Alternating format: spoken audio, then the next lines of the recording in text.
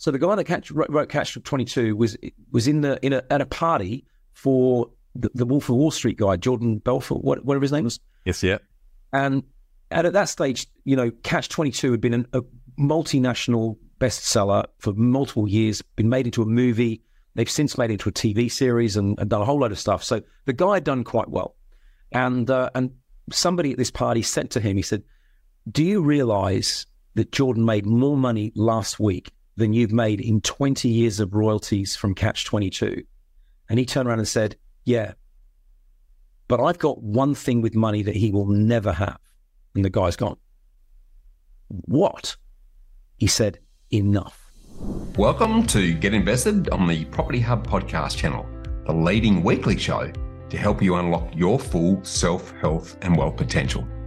I'm your host, Bushy Martin, and each week I go deep with the best investors, experts, leaders and founders to find out what it takes to break free from the grind, discover freedom and live by design. Subscribe now and join me and get invested in the life you really want. Let's get started. Hi, freedom fighters. How often do you find yourself wondering where all your money goes? Why is it that you just can't seem to get ahead, that your money's already spent before you even get it, and regardless of how much you earn or your income increases, you just never seem to have that bit extra to save or invest? If this is you, then you're not alone. And despite what you keep hearing and are constantly told, it's not your fault.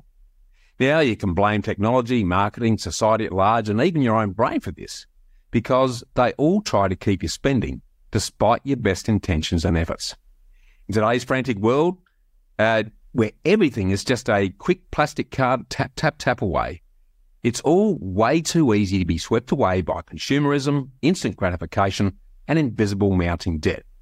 And we increasingly feel like we're just not getting ahead as fast as we should and could be. Now, money, like sand, just seems to slip straight through our fingers, leaving us wondering where it all went and how can we get things back under control.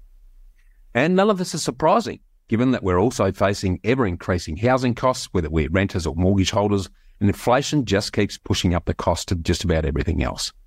As I quote in my book, The Freedom Formula, actor Will Smith once said that we spend money that we don't have on things that we don't need to impress people who just don't care. So what can we do to stem the tide of ever-rising lifestyle inflation? If you listen to most of the financial commentators in the media, you can be forgiven for thinking that you're the problem and you simply need to change your attitude to money. Following this line of thinking, the obvious, logical, rational and overly simplistic solution to your money woes is just to spend less and save more, to cut out unnecessary purchases and spend only on what's strictly necessary after searching out the best value. Now, this sounds easy in theory, so why doesn't it work for most of us? Now, you'll be interested to hear that based on the experience of today's special guest, only about 10% of us behave rationally with money all day and every day. And this shrinking minority are normally referred to as Scrooges, tight asses, accountants or financial planners. Meanwhile, the remaining 90% behave normally. They want stuff, they seem to have money, and the maths is too hard, too boring and too time-consuming to calculate the consequences of every single decision that we make. So where does that leave you if you're struggling to get ahead, if you find you're consistently missing your savings goals or your credit card debt just isn't shrinking despite all of your best efforts? Well, today's guest and I don't believe that the solution is depriving yourself of life's pleasures or forcing yourself to live a miserly existence. Instead, it's about understanding the deep-rooted psychological factors that drive our spending money habits and learning how to harness them to create a life of financial stability and true abundance. As you're about to hear and enjoy, it's about slowing down your spending and setting up structures that trigger you to think before you spend so that you can make better decisions each and every day and ultimately to get more out of life. And to help you with all of this, fellow mortgage broker and active property investor Max Phelps joins me to enjoy a great discussion on our shared vision of waking up and shaking up hardworking Aussies like yourself and thousands of others to get your money shit sorted and to get invested in your future. Now, Max is also a money coach as well as a fellow author. So after unpacking the nitty-gritties of his own personal, professional and passive money and investing journey, we're going to delve into his recently released new book, Spending Fast and Slow, where he introduces you to a system that triggers you to think before you spend so you can make better decisions every day and ultimately to get more out of life. As we explore the fascinating intersection of psychology and money, discovering how our brains are wired to approach financial decisions both large and small, as he shares his tried and tested system to spend less, save more, and to stop worrying about money. So I'm really looking forward to this great conversation. So welcome and let's get invested, Max. Thanks so much for having me. What a great intro. Thanks, Bushy. Yeah, my pleasure, mate. I really enjoyed just sort of, I've only honestly skimmed through the book, but there's some really great stuff in there that I know everyone's really going to enjoy. So right off the bat, I want to encourage people to grab themselves a coffee. But for those that don't know you, Max, can you start off by giving us a bit of a rundown on what you do differently and, as importantly, why you do what you do? Yeah, so in terms of what I do differently, so yes, I'm a mortgage broker like you are, but everything for me is about the long term. It's about where do you want to take your life? And why I do what I do is I want to help people get to where they want to go. Because I've been extremely fortunate in my life, having grown up in the country like you did, although with 8 brothers and sisters, which I don't think you had. My sister's one of 12, mate, so I had similar understanding of what a big family is about. Yeah, but, you grew up in a big family with no money out in the bush, and, the whole thing, stuff we're talking about today is just pipe dream, pie in the sky. Now, I'm sitting here, this is my home. I'm sitting as a backdrop here, and I've got a great life. I'm really happy. And what makes me happiest now is actually sitting down with people and helping them set their own goals and have the life that they want. That's why I go to work when I don't have to. Well, absolutely love that. Well, I'd love for you to unpack a bit of a Reader's Digest of your journey so far, if you can. And I want you to sort of take us through both personally, professionally, and passively, where you've invested your time, energy, money over the years, and why, and how's this then led you to where you are and what you're doing today, mate? Well, when you grow up in a family with no money, the first priority is not being poor. And that was the focus. So like, how do I not be broke? And I was lucky enough to get a great job with a multinational company called Unilever, and was joined their sales and marketing team. And a good salary was the answer. So get a good job and you'll be fine.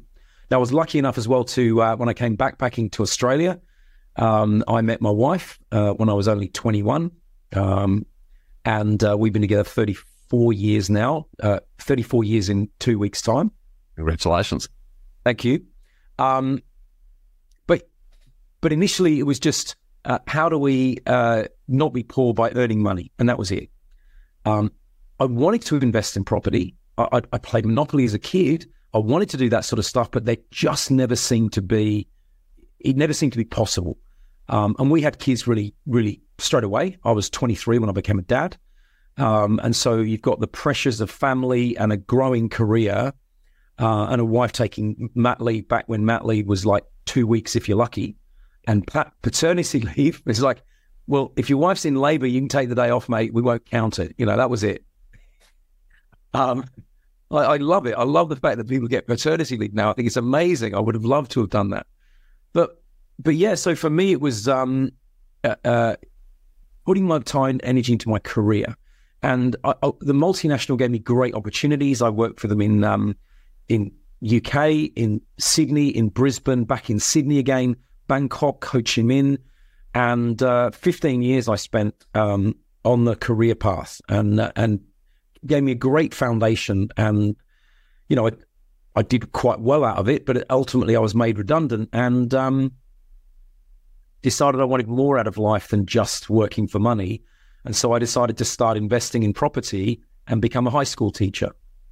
Interesting. Well, I'm going to circle back to that because what I'd love to sort of break into a little bit, because we're often an outcome from nature and nurture of our upbringing. So how has your upbringing, given that you're one of 9, affected who you've become and your approach to money?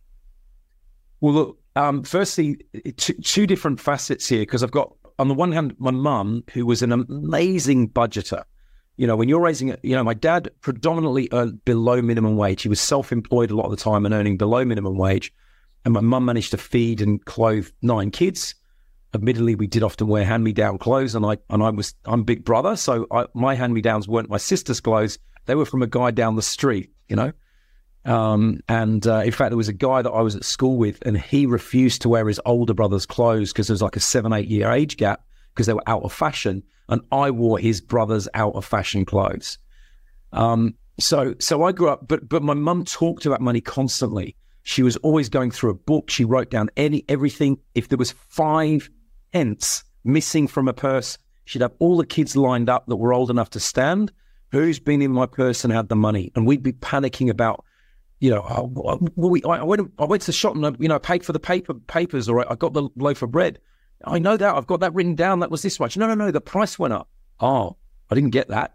And then she'd adjust the books and we'd be going again. But every penny counted. My mum used to say, waste not, want not. And I never really understood that phrase properly until much, much later. Waste not, I understood. You don't waste anything. You eat everything. You never leave anything. And I had a problem with food for many years because my attitude to food was if someone's left something on their plate, it's like, oh, you don't want that. Can I have it? We're more similar than I thought, because that expression, waste not, want not, was exactly how I was brought up too, mate. So everything you're saying is resonating perfectly with my own upbringing. But it was the want not bit I didn't understand properly, and it was want not means don't want for things. But it was something that came from the fact that we didn't expect lots of stuff at Christmas. We didn't expect stuff at, birthdays were when you got new undies. And hankies. I got thousands of hankies. And I love football. You'll call it soccer, but you're wrong. Which is a round ball. So I would get a football every birthday and every Christmas. I'd get one, and by the next birthday or Christmas, it'd be punctured or lost or something, and I'd have to get another one. And so as long as I got a football, that was a birthday for me. Football and a bit of chocolate, a few clothes, that's me. But it just meant that I got in the habit of like, I don't really need stuff. I don't need it. It's not important to me. It's not valuable.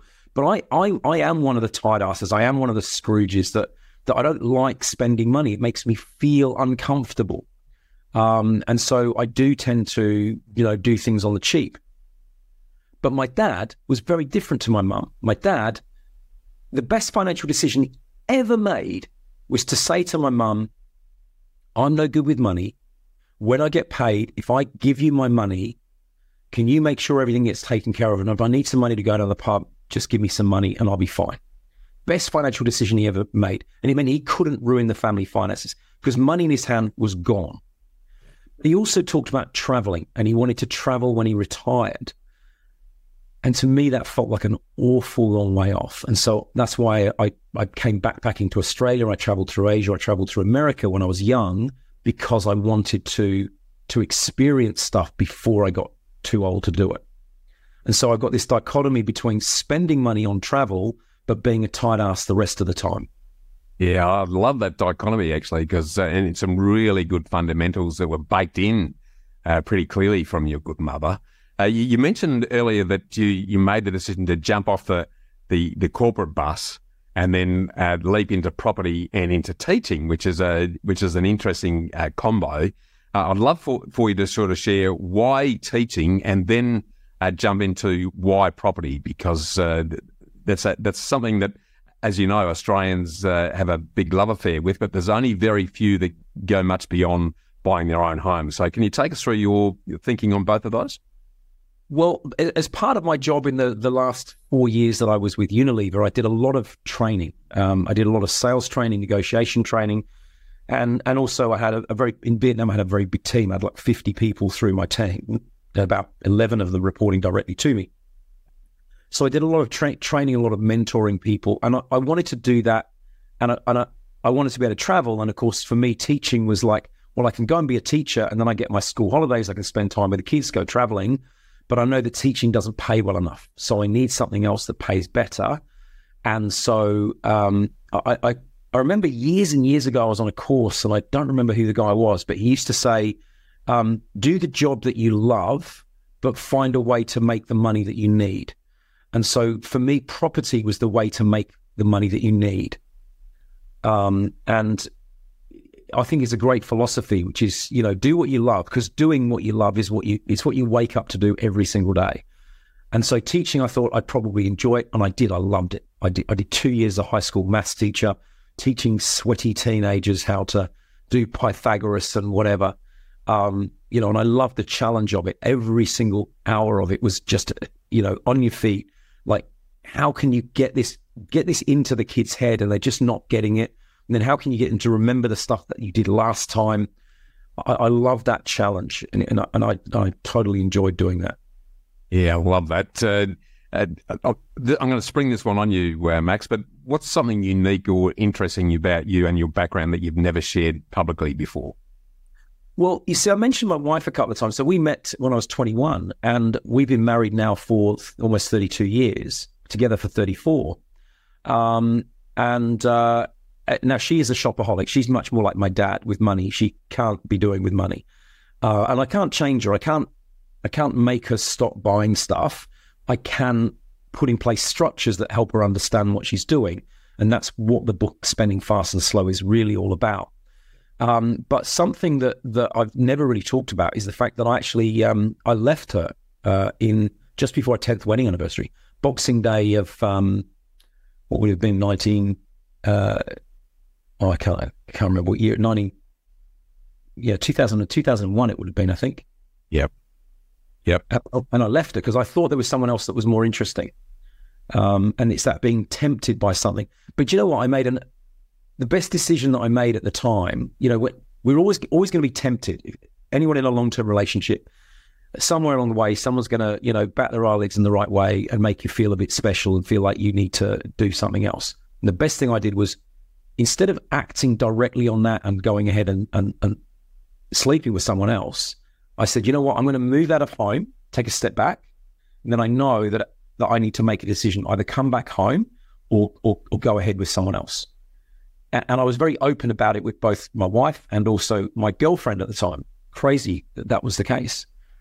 But I did that. And 3 weeks later was our 10th wedding anniversary, and my wife, I guess, seduced me again and reminded me what it is to be married.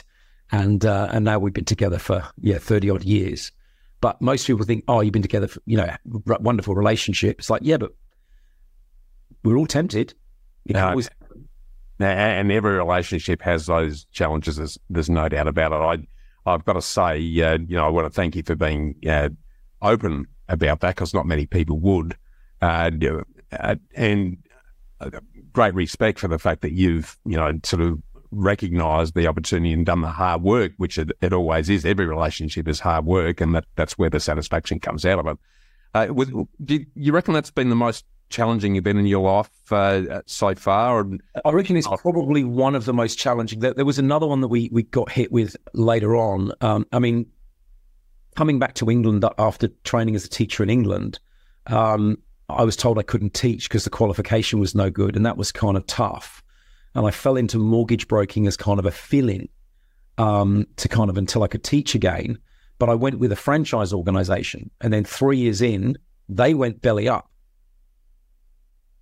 And they gave me the choice between staying with them, and as you know, as mortgage brokers, we get paid a trailing income. Yep. You stay with them and keep your trail, and you'll be sold on to someone else, or leave and walk away from 3 years of building up the business. Tough one. Which way did you go? Well, I started Golden Eggs straight away. So Golden Eggs was actually born in November 2011. They went belly up. They went into administration in October the 17th, 2011, and 2 weeks later, I gave them my 2 weeks notice, and then I waited until the end of the 2 weeks notice, started up Golden Eggs, and that's my business, and I've been trading under that name ever since. But it then allowed me to then focus more on investors and focus more on doing things my way rather than doing things the way that they wanted me to. Yeah, I love that. Before we get into that whole arena, and I want to sort of drill into your property journey in a fair bit of detail, if we can. And sorry, just by the way on that, Bushy, you also know that when you're a mortgage broker, there's a huge lag between when you're paid, when you do the work, and when you get paid. When the administrators stepped in, they said, we're not paying for anything prior to today. So not only do they stop our trail, they stopped every single deal that we had. So I had to go on zero income for 3 months until I could get things back on track again. That would have been financially extremely challenging at the time. Wife and 3 kids to support. My wife working in the business with me. That was our sole source of income. Good, great. If I look at that combination of the challenges with your relationship and the challenges you had around that business exercise, what were the greatest learnings and best changes that came out of that, do you think? It's funny that it's committing to something is a powerful thing to do, an incredibly powerful thing to do. Whether it's committing to a relationship or committing to a business, it's just going, you know what, I'm in. I'm going to do this. It's a very powerful thing. And then you have to make it work. And things don't always work out the way you think they're going to at the start. But when you make that commitment, then you've got to do the work to make it happen. And for a lot of people I know, and I know I was this, for 15 years, I didn't make a big commitment to do anything much at all. And the problem, if you don't make a commitment to do anything much at all, then guess what you do? Not much at all. And you chase the next shiny thing that comes across the horizon. Yeah, spot on. And I guess that my take home from reading that is that long-term commitment, whether it be to your business, your finances, and the relationship, is ultimately the exercise that will strengthen your character and your resilience, and ultimately get you to the whatever you like to call sustainable success. So love you sharing that. I want to circle back a little bit there and get you to talk about, what does money mean to you, Max? It's just a tool. That's all it is. It's a tool. It's a tool to do a job. We need money to pay our bills. We need money to do the stuff that we like, but it's just a tool. It's not the be all and end all. I used to be interested in chasing it. There's a lot of people in our profession, and that's all they do is chase the commissions, chase the deals. But it's just a tool. And if once you understand your own self better and you know what you want, then you go, well, how much money do I need to do what I need? And I don't need really all that much. I'm happy to buy cheap T-shirts and, I love where I live, and this costs us a lot of money to live here. But it's just a tool, and we use it to get the things that we want. And if we need to make more, we make more. But obviously it's much better for me. We hit the point a while ago to get our passive income up. If you can get your passive income up so that you don't have to work if you don't want to, then you can choose to chase the dollars. Actually, one of my favorite quotes is from, I always forget his name. Is it Tom Heller? The guy that wrote Catch 22. Oh, yeah. Yep. So the guy that wrote Catch 22 was at a party for the Wolf of Wall Street guy, Jordan Belfort, whatever his name was. Yes, yeah. And at that stage, Catch 22 had been a multinational bestseller for multiple years, been made into a movie. They've since made it into a TV series and done a whole load of stuff. So the guy had done quite well. And somebody at this party said to him, he said, do you realize that Jordan made more money last week than you've made in 20 years of royalties from Catch 22? And he turned around and said, yeah, but I've got one thing with money that he will never have. And the guy's gone, what? He said, enough. And that's what, for him, he had enough. He was fine. He was happy. But Jordan didn't have enough. He had to keep chasing more dollars. He had a business bringing in $25 million a year in passive income, but kept chasing more and ended up in jail. Yeah, it's spot on. And I think the real prize is time, not money. It's time and choice to do the things that are important to you. And that's a really good segue. I'd love for you to share your vision of what your ideal lifestyle looks like, because you're probably living it right now from what you just I am. shared with us. So what does that look like, and what have you invested in to help make that happen? So the ideal lifestyle is living in a place with amazing views. One of my favorite things to do is wake up in the morning and open up the blinds and just look outside and just see the water, and it's just phenomenal. And when you've grown up out in some crappy little place in the bush, and you're suddenly looking at this amazing view, it makes you feel good already to start the day. I walk to work, so I live 6 kilometers from my office. I'm in the office now. This is just a home backdrop, but is 6 kilometers, and I walk some days and I cycle some days. It means I get my exercise. It means I'm out in the open, and I don't set an alarm. Is one of my things. I don't have an alarm. I wake up when I wake up.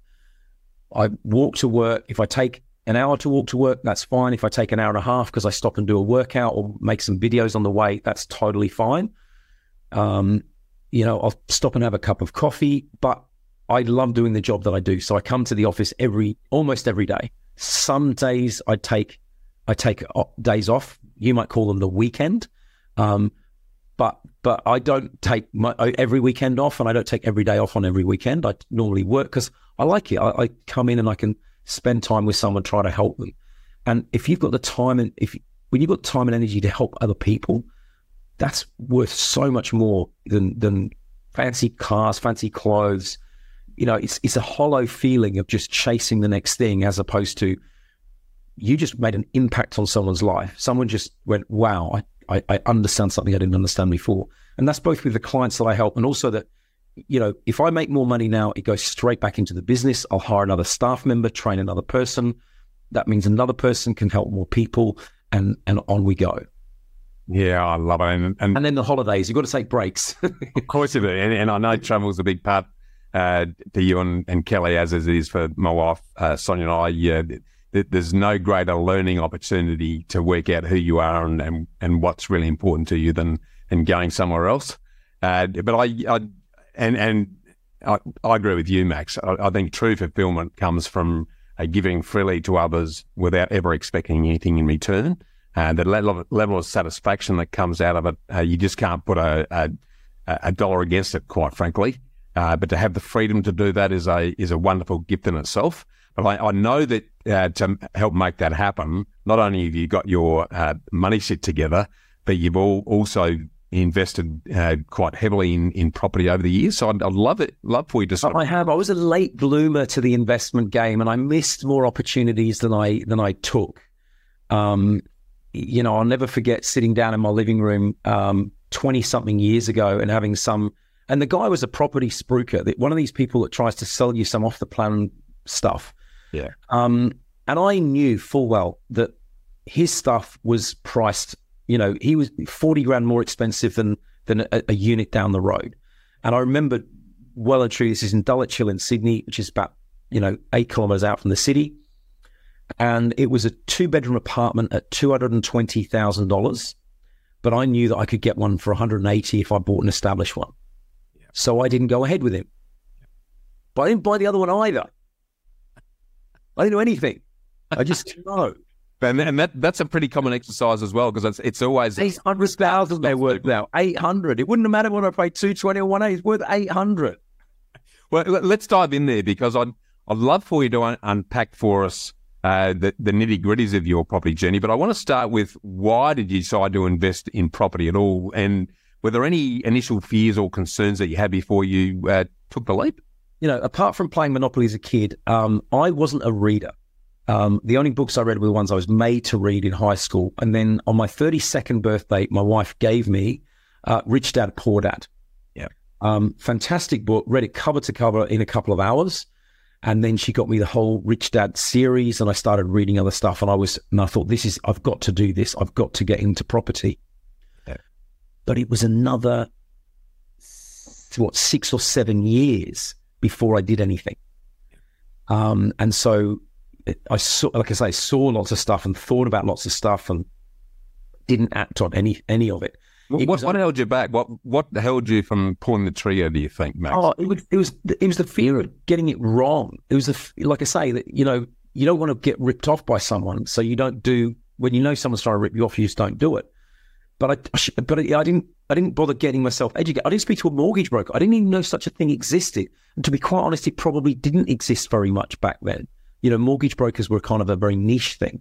Yeah. And even then, even now, 80% of brokers are just interested in getting you the loan. They won't sit down and take the time and understand what you're trying to do with your life and try and help you get there.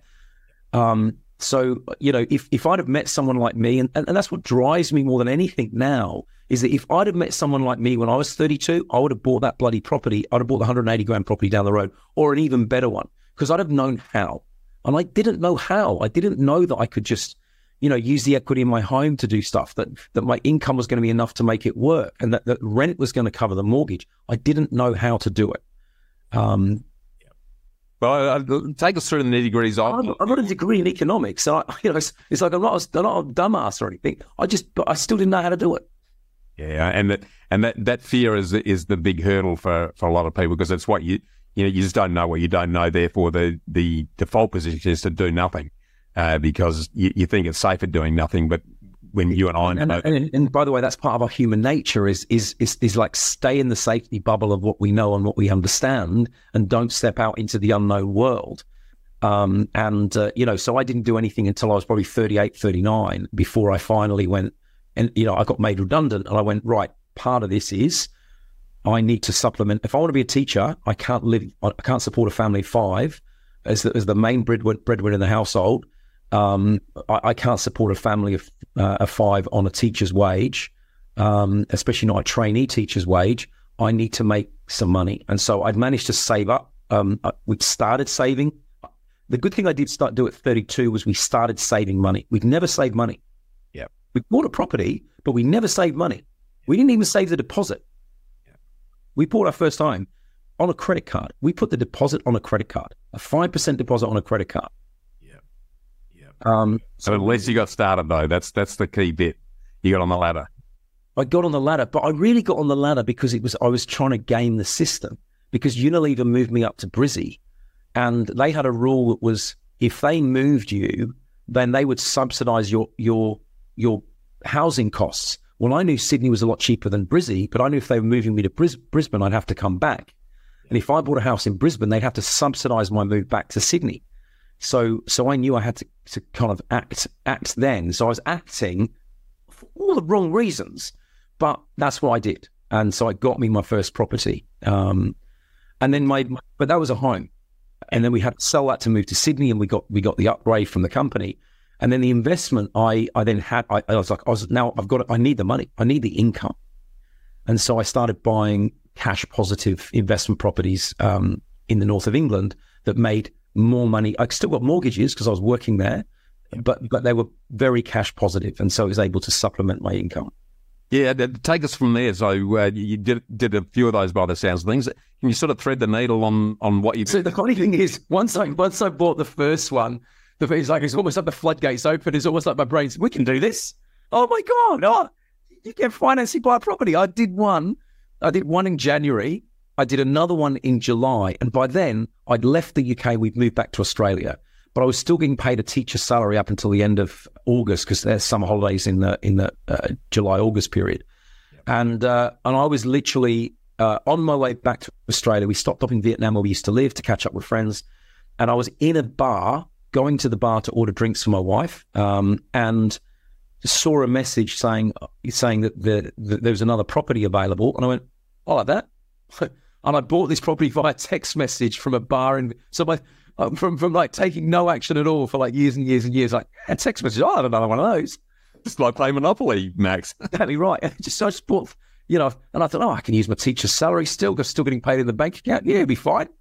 Got myself the loan, bought another property. But then we moved back to Australia and sort of had to start again with the whole, became a mortgage broker. You don't get paid for 6 months. And the big thing for us then was that, and this is something else I learned on the way, is that often we make mistakes with property, because even on the property we live in, because our family needs change. Yeah. And we had teenagers in the household. And when you're living in a household which has got enough bedrooms but only one bathroom, you need another bathroom, and you typically need another living space to cope with teenage kids. So we didn't really like the area that we were living in as much as we didn't want to end up in that area. We wanted a place with a bit more space, but it was going to cost us so much more money that we thought, we're going to sell the house, put that money into property, and start renting. And so we've been rent investing since 2010. So that's 13 years ago. Mama. Sold the family home and then went to buy property. And America was where it was happening at the time. Their market was in the toilet. Property prices had fallen 75%, not 7.5%, not 25%. They had fallen 75%. I couldn't get a mortgage, but you didn't need one. So we just went and took the cash. We still had a sizable mortgage back then, but we took the cash, put that into a property in America, bought 11 units. So 3 blocks of like 2 4s and a 3, 11 units in Phoenix in Arizona. And that pretty much set us up. We went from having 3 investment properties to 14 in the space of about 6 weeks. Yeah, I love that. I did the same thing. Yeah, my wife and I jumped on a plane. As soon as the GFC hit, we thought this is a once-in-a-generational opportunity, given how far prices had fallen. And we spent 3 months over there having a really good look along the East Coast before we bought a bunch of properties. But I must say it has been a little bit challenging because while the yields were incredible and the growth in value, just going back to what the long-term average was, you'd made big money and was great exchange on the Aussie dollar. And it was parity. Yeah, it was, and so dropping back to 75 cents, is you've built in 25% increase in equity straight off the bat. But I must say, the quality of professionalism in the States versus Australia is like chalk and cheese. So, you didn't get burnt by a property manager as well, did you? Oh, how many? Oh my God, they ripped me off. Yeah. 6 months I was with a property manager, 11 units. Guess how much rent I received on 11 units with no mortgage on in 6 months? Not only did I not receive $1, they reckon I owed them 10 grand. Yeah, that's the hard part of it. But again, useful learnings and what it reinforced to us is just how good we've got it here in this country. From all the worst property manager in Australia is still amazing by US standards. Totally agree. So if you look at your property journey, and it sounds like your initial property investments were cash flow driven. Has your strategy changed at all over? Oh yeah, yeah. I mean, those first properties I bought in the UK were, as it turned out, garbage.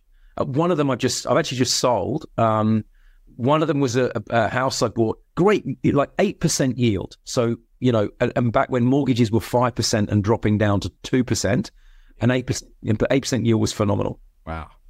15 years I've owned that property for. It's gone up in value from £75,000 to £105,000.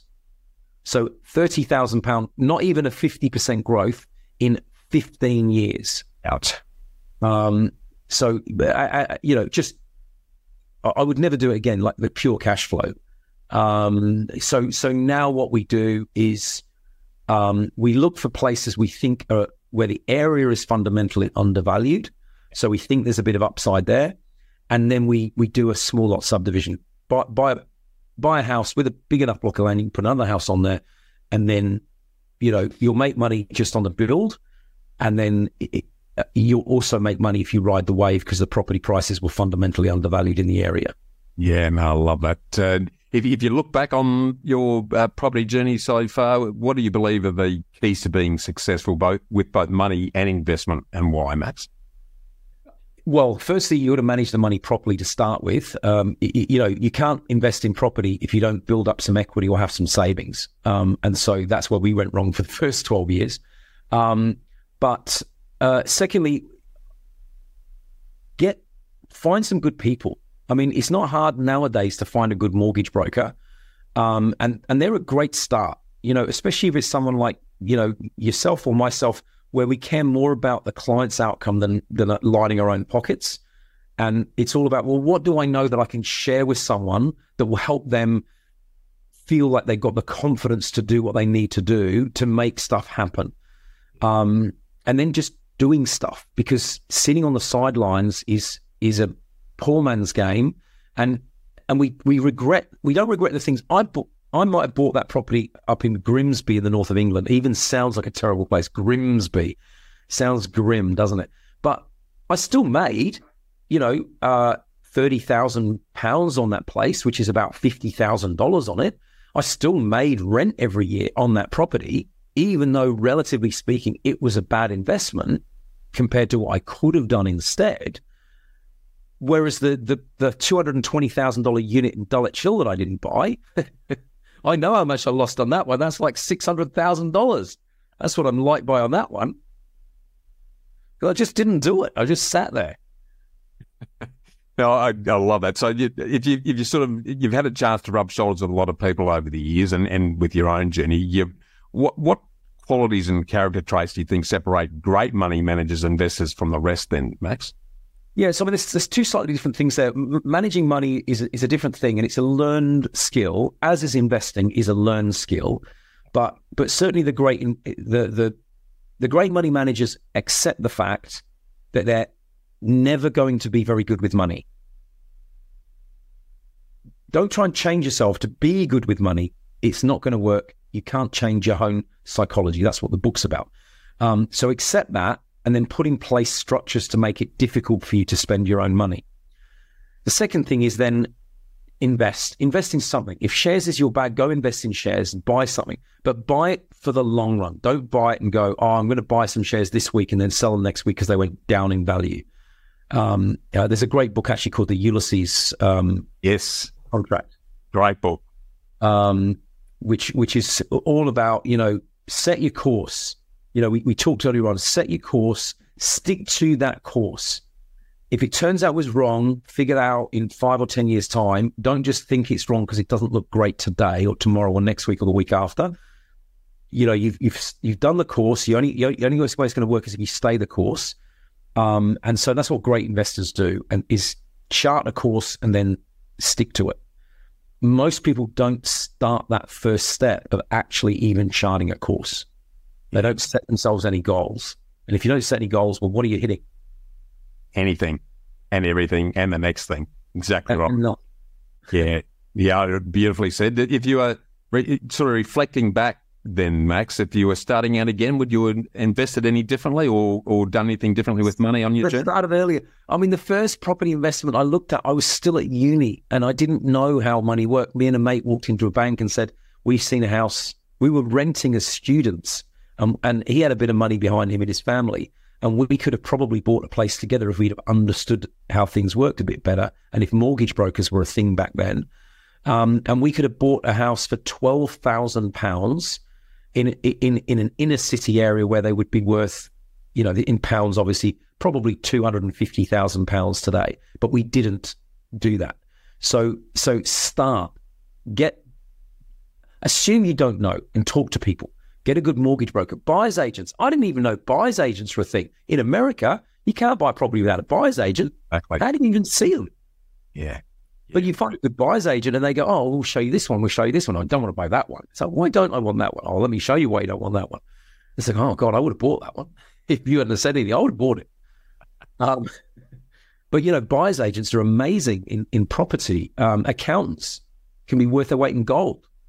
But we assume, and I'm terrible for this, assuming I can do it. I know how to do this. I'm smart enough. I can do this myself. It's only when you talk to someone who really knows their stuff, you go, oh, God, what an idiot I was. Yeah. It should make you like an idiot, but... Well, there's Yeah, that's exactly. And there's a lot of Aussies who just don't trust anyone, particularly when it comes to their money. And that becomes a hurdle as well, because if you don't trust anyone, you don't do anything. Which comes back to what you mentioned. And that's why go back. I didn't trust that spruiker. I knew he was selling me some overpriced crap. The fact is I would have made money, but the fact is I could have also lost a lot of money, and I could have been in a difficult situation because that guy was there to sell me stuff. And those people exist in Australia today.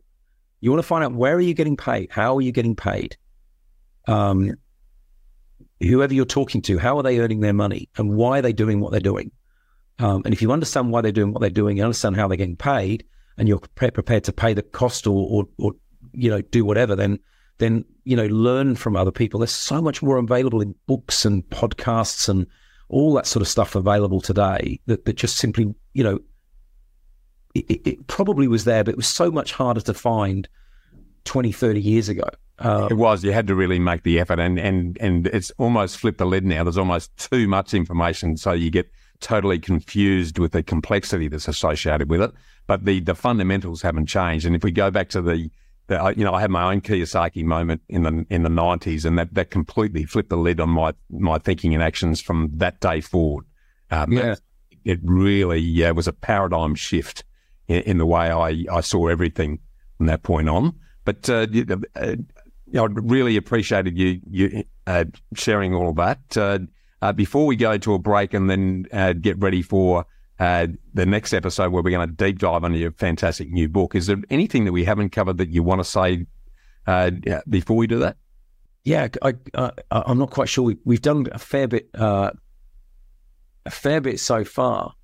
Are there any money management tips or hacks that you've personally picked up, and and sort of researching your mother's ability to put things in little brown paper bags? Exactly. So my mother put everything in little purses. So, like I say, the best decision my dad made was going, you have the money, because money in your pocket makes no sense, and that's what one of the driving forces behind the book is that most of us manage money in an awful way at the moment. Go back to when we got paid cash. People knew you had to take the cash home and hide it. Now, we open up a bank account. When we get our first job, we have a debit card linked to that bank account.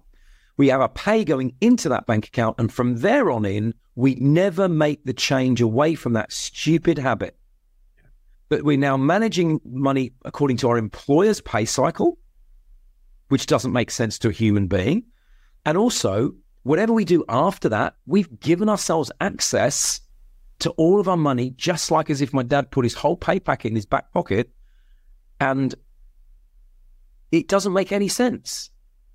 Take the money home, hide the money home, walk out the door with a little bit. How do we mimic that in the modern world? That's the driving force behind spending fast and slow, and hopefully we'll get more into that later. But it's the nuts. And credit cards.